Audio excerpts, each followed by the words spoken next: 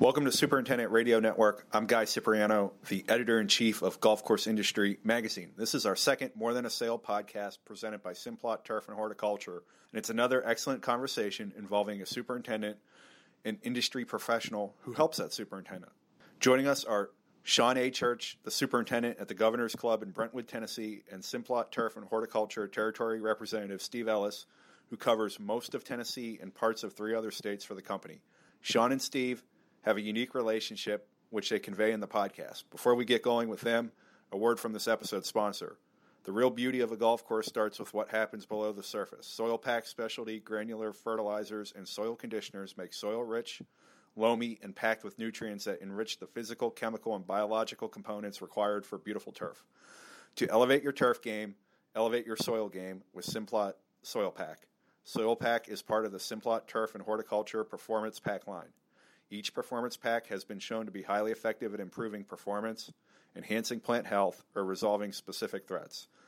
Learn more about all 10 performance packs at th.simplot.com. Read and follow label directions. Confirm registration before use. Now on to our conversation with Sean and Steve. Well, Sean and Steve, it's great to be speaking with you, and it's great to have you on the podcast. And the first question here is for Sean. Sean, for our listeners that aren't familiar, describe the Governor's Club in your own words, and what responsibilities do you and your team have? The Governor's Club is located in Brentwood, Tennessee. It's a private 18-hole gated community. Arnold Palmer was the original design. We have all types of turf here. We have warm season, cool season. We have 4 acres of mini Verde putting greens.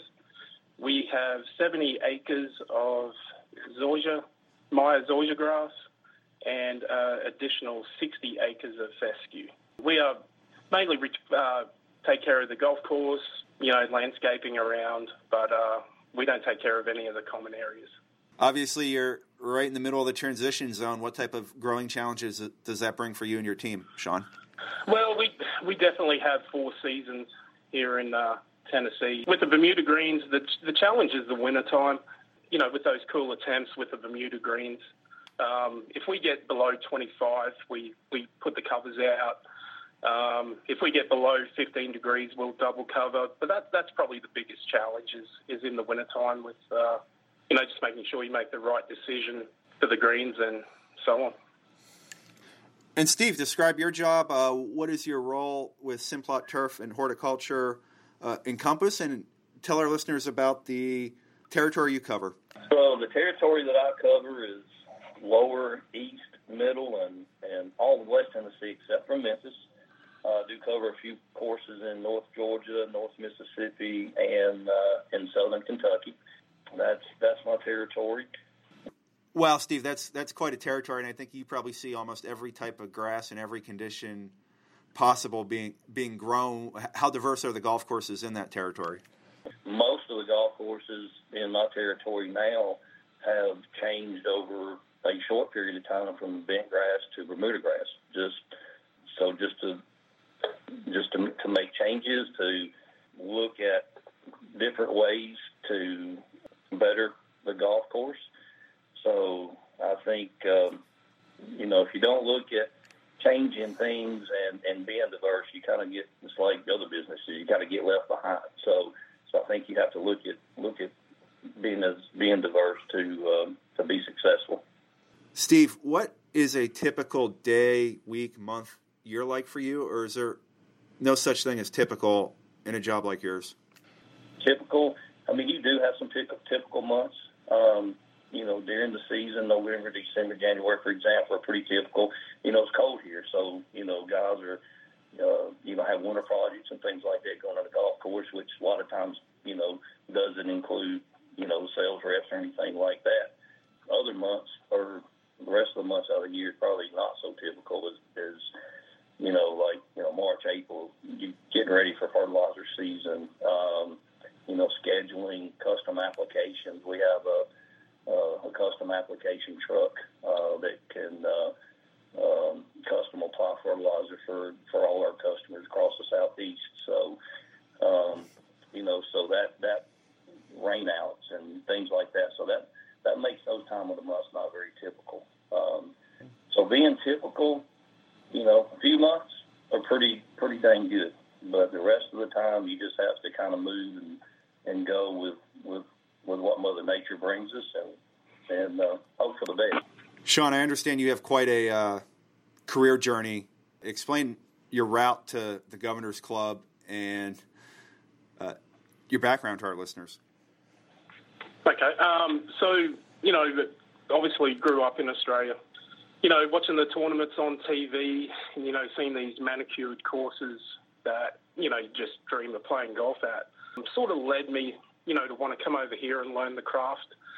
So upon graduation, I received a government-based scholarship for trade excellence, which paid for my journey over here. Got in touch with Mike O'Keefe, came over via the Ohio State International Intern Program. My first sort of stop was at Eastlake. That was in 2004. Did a 12-month internship there, and then went to Muirfield Village. Did probably about a 10 to a 12-month stint at Muirfield. During that period, I got married, moved back to Atlanta, and worked with Tony Mancuso at Cherokee Town and Country Club. Took a couple of years out of the industry, had some health issues with some parents back in Australia, so packed the family. We moved back for close to 2 years. Upon returning back to the United States, I got in contact with Ralph again, and was fortunate enough he had a assistant position open. So I was at Eastlake, I think it was probably 3 to 4 years. I worked under Ralph and just really enjoyed it and never ever looked back. Before we get to your time with Ralph, does Australia have anything like the United States transition zone? I believe so. So I grew up in Queensland, where it's pretty well hot year round. You may get a little bit of a frost, but I'd say possibly sort of that southern states, they get a bit colder around Melbourne and Sydney. That'd be the closest thing to probably a transition that I'd imagine. Now, I've had the opportunity to go to Eastlake and spend time with Ralph and his team. Just what type of learning environment was that, and how well prepared were you for your job at the Governor's Club after coming through the Eastlake system? Yeah, I owe Ralph a lot. He's my true mentor. To this day, it's been 6 years since I left Eastlake. We still talk every month, every couple of months. It's just amazing that year after year how he raises the bar with the course. I talk to him all the time about it. How do you do it? When you're in that pressure cooker situation with the cameras are on, the 30 best in the world are playing your course, he just always finds a way. And I think that's pretty impressive. Steve, what about you? Explain your path to your current position. I always tell everybody that asks questions like that, number one, is I do believe that God has a plan for all of us, and I firmly believe that. So in 1983, which I'm dating myself, but I had an opportunity to go to work for Tennessee Farmers Co-op in Middle Tennessee, one of the largest cooperatives the largest cooperative in Tennessee. And I began there in the fertilizer plant. So whether it was bagging fertilizer, blending fertilizer, loading trucks, whatever the job called for that particular time. So after I left the fertilizer plant, stayed with Tennessee Farmers Co-op, and moved to another department called material handling. So what material handling did is essentially worked on all things fertilizer, equipment, conveyors, you name it. And essentially in the beginning of that, I was the parts manager. So I maintained about $1.5 million worth of inventory. There's what I did, and for a few years, and continued doing that. Then I started going out and working on conveyors at various co-ops as things broke down and things like that. And then I started demonstrating fertilizer equipment, spray equipment. We were in the beginning in the early 90s with GPS, so I was given the task of learning the GPS systems that were put on some of our equipment at that point in time, and going out and demonstrating the abilities of those, or the capabilities of those during application time. So that was pretty exciting for me at that point in time too. So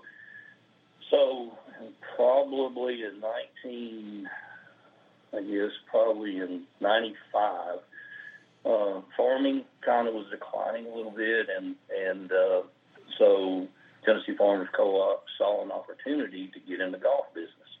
And when they did that, given my background with spreader trucks and my capabilities of operating those, they offered me a job to be essentially a custom applicator at that time. And that sounded pretty interesting to me. So I enjoyed playing golf, not a big golfer, still not to this day, but I still enjoy it. But so my first task was to build a fertilizer truck and a sprayer that we could put on golf courses, with the less impact as possible. So I completed those two things, and so we had a couple of salesmen at that time calling golf courses across the state.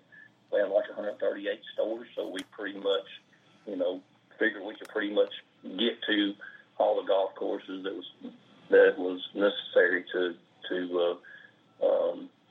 as far as the products are concerned. So I did that for about 3 years, and then we grew, moved inside, hired 4 employees, a couple applicators, and delivery drivers. And then early 2000s, there was a company coming north, and they were looking for a sales rep. And that interests me, but I really didn't have any sales rep ability at that point in time. So anyway, granted him an interview, and I still tell people to this day, probably the best interview I ever had in my life, knowing I probably wouldn't get the job. But lo and behold, I got a phone call about a month later, offered me a position, not in sales, but in operations. So they opened a warehouse here in Middle Tennessee, and I essentially stocked the warehouse, made deliveries and things like that. And that went on for about 2 years. And then a sales position came open for mainly Chattanooga and parts of Middle Tennessee. And Matt Shook was his name, and he came to me and asked me, he always called me Bubba. I said, Bubba, you be interested in going into sales? And of course, I didn't hesitate and said, absolutely, yes, sir. So anyway, so that's kind of how I got into the sales part, and probably in 2001.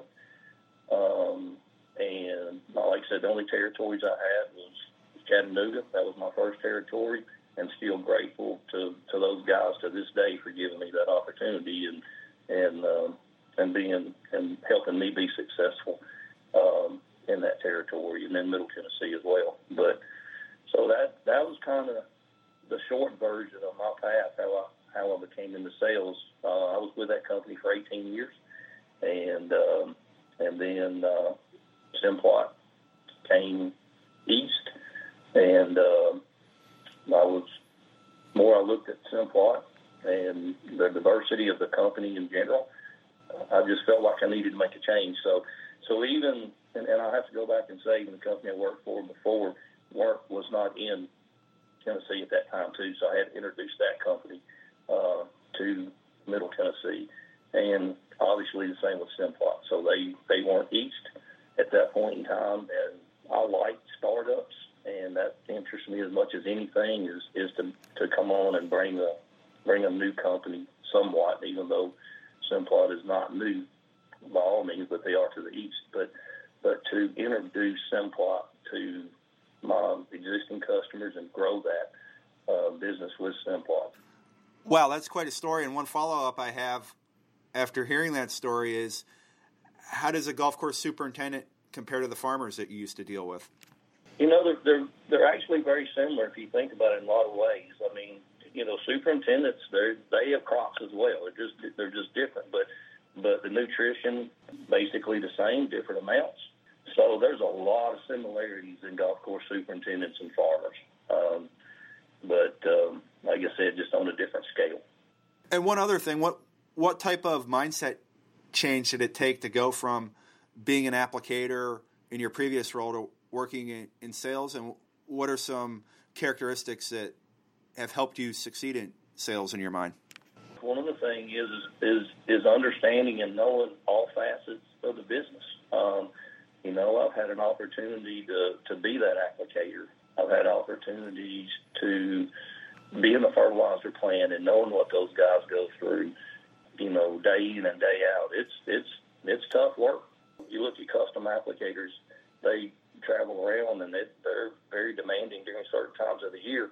You can't take those rigs through a drive-through, for example, and have lunch or do anything like that. So those are the things that I appreciate about those guys, probably more than others, just because I've been there and they may not understand completely, what their days look like. All we know sometimes is, hey, you got to be there at daylight, get this job done. It should take 4 hours. You got to be at the next job to finish out your day that. So I think looking at it that way, that's really helped me on the sales side of this thing too, is understanding all facets of the business instead of just being generally one-sided. So I'm thankful for that.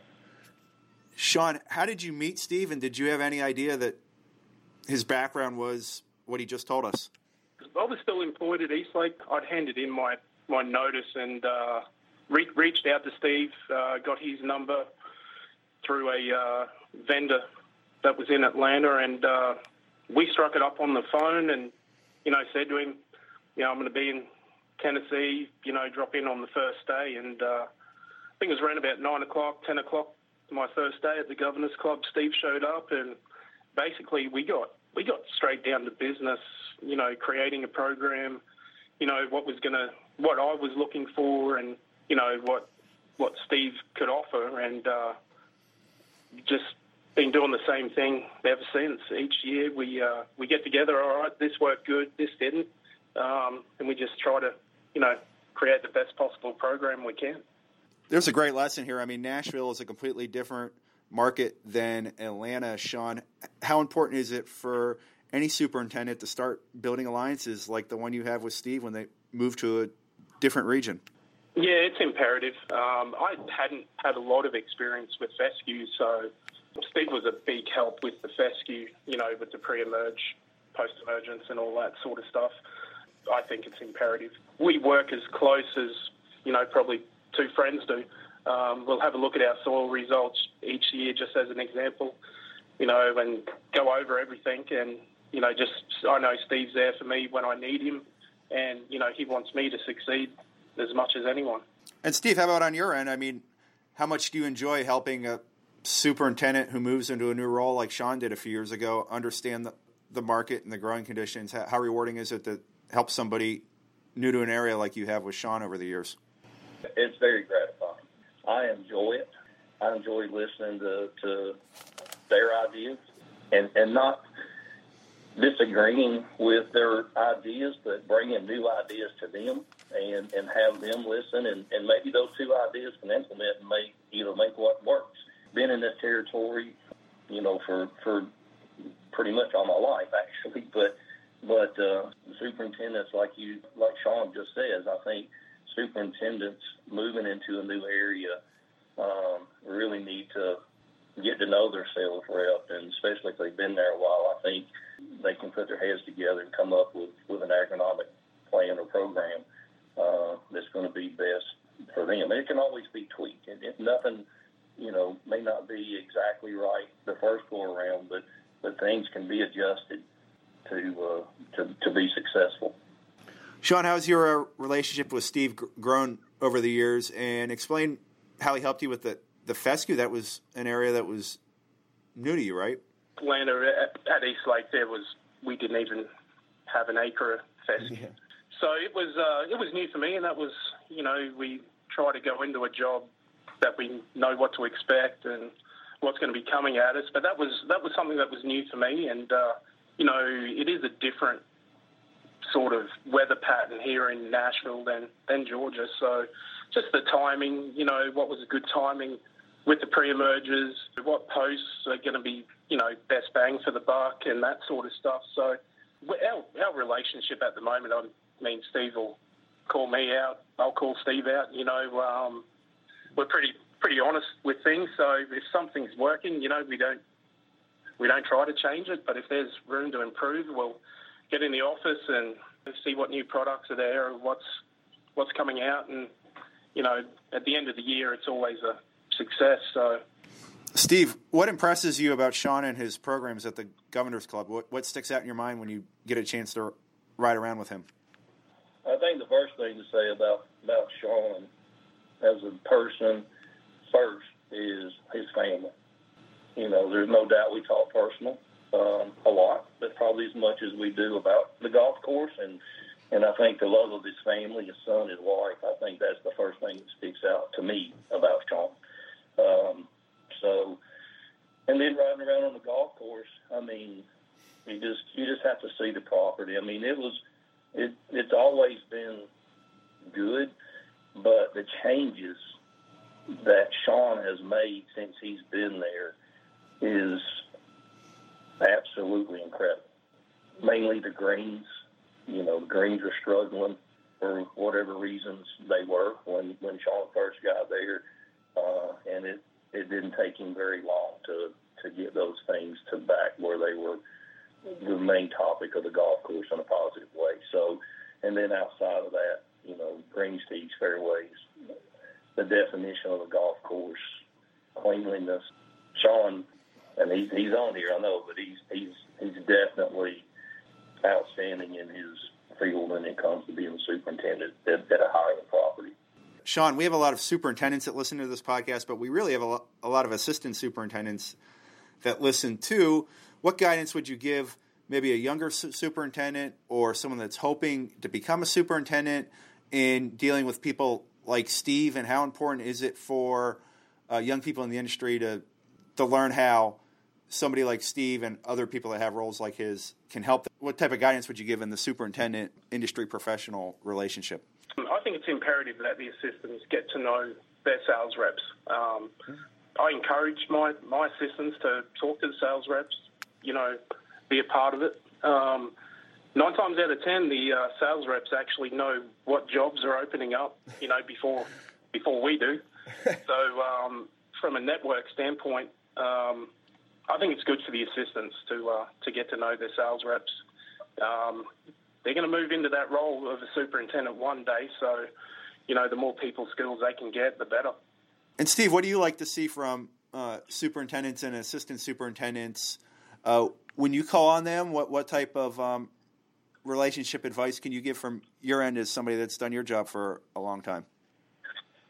Well, I think from my end, I really like to get to know the assistants. They're as big a part of that golf course is as a superintendent. I mean, they're out there; their eyes are on the golf course just as much as his are or hers.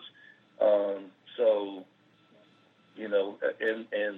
and I think the respect between that superintendent and that assistant super is very valuable.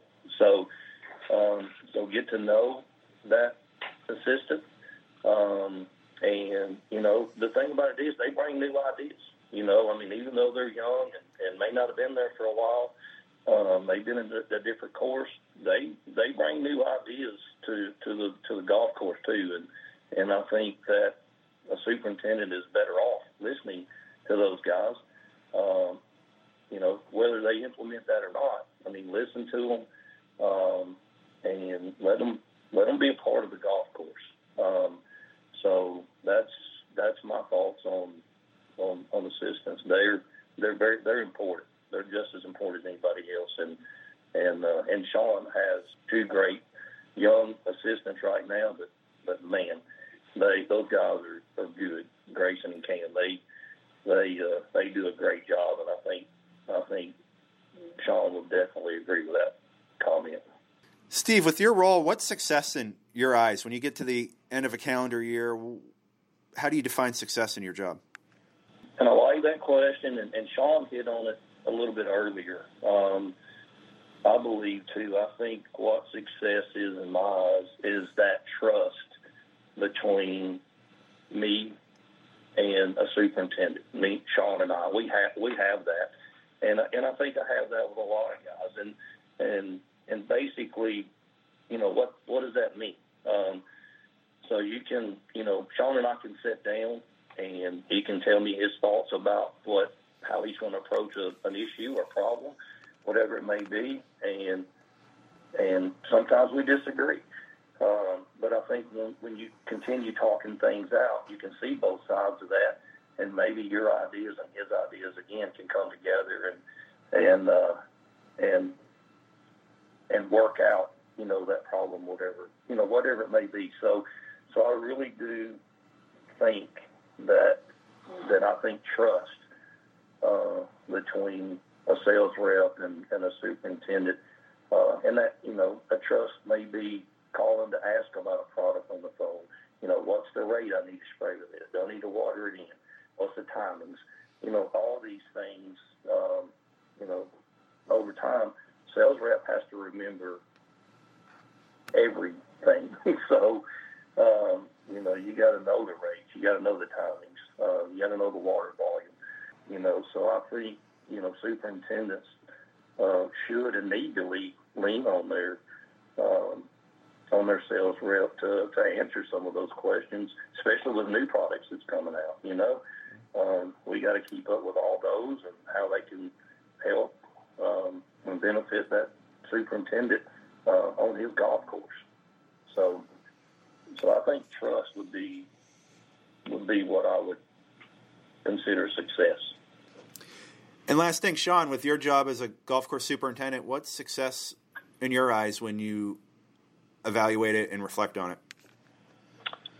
So success for me is a little bit different. I've always eyed success as how many people I can help in the industry, whether that's assistants moving on to a new job or seeing an employee, go back to school, get his turf degree. We actually had one of those employees this year. He had no turf degree, did an online program, did great with it. He left a couple of weeks ago. He got his first assistant position. So to see that employee grow and, put in the hard work and that sort of stuff for me is very gratifying. Well, Sean and Steve, this was great. I really enjoyed the conversation, and congrats on what both of you have achieved, and we really appreciate you taking the time to do this today. Not a problem. Well, thank you. It's actually been fun, and I'll add a quick funny story to something that Sean said earlier when he was still at Eastlake, and we talked on the phone, and obviously he's from Australia, and I'm a Southern boy, and we talked on the phone, and at the end of the conversation, I told Sean that I'm just going to have to meet him in person because I did not understand a word he said. but yeah, that's one of many funny stories that I can think of that I just had to look at him and understand. And now I think his Southern draw has gotten a lot better because I can understand him better now. There's a few stories that we can't tell on here, isn't there, Steve? Yes. I was going to stop with that one. Well, yeah, that's probably good. We have an Australian, a Tennessean, and an Ohioan / Pennsylvanian all on the same podcast, and somehow it made sense. So thanks for all the time. Not a problem. Yes. Thank you, guys, very much.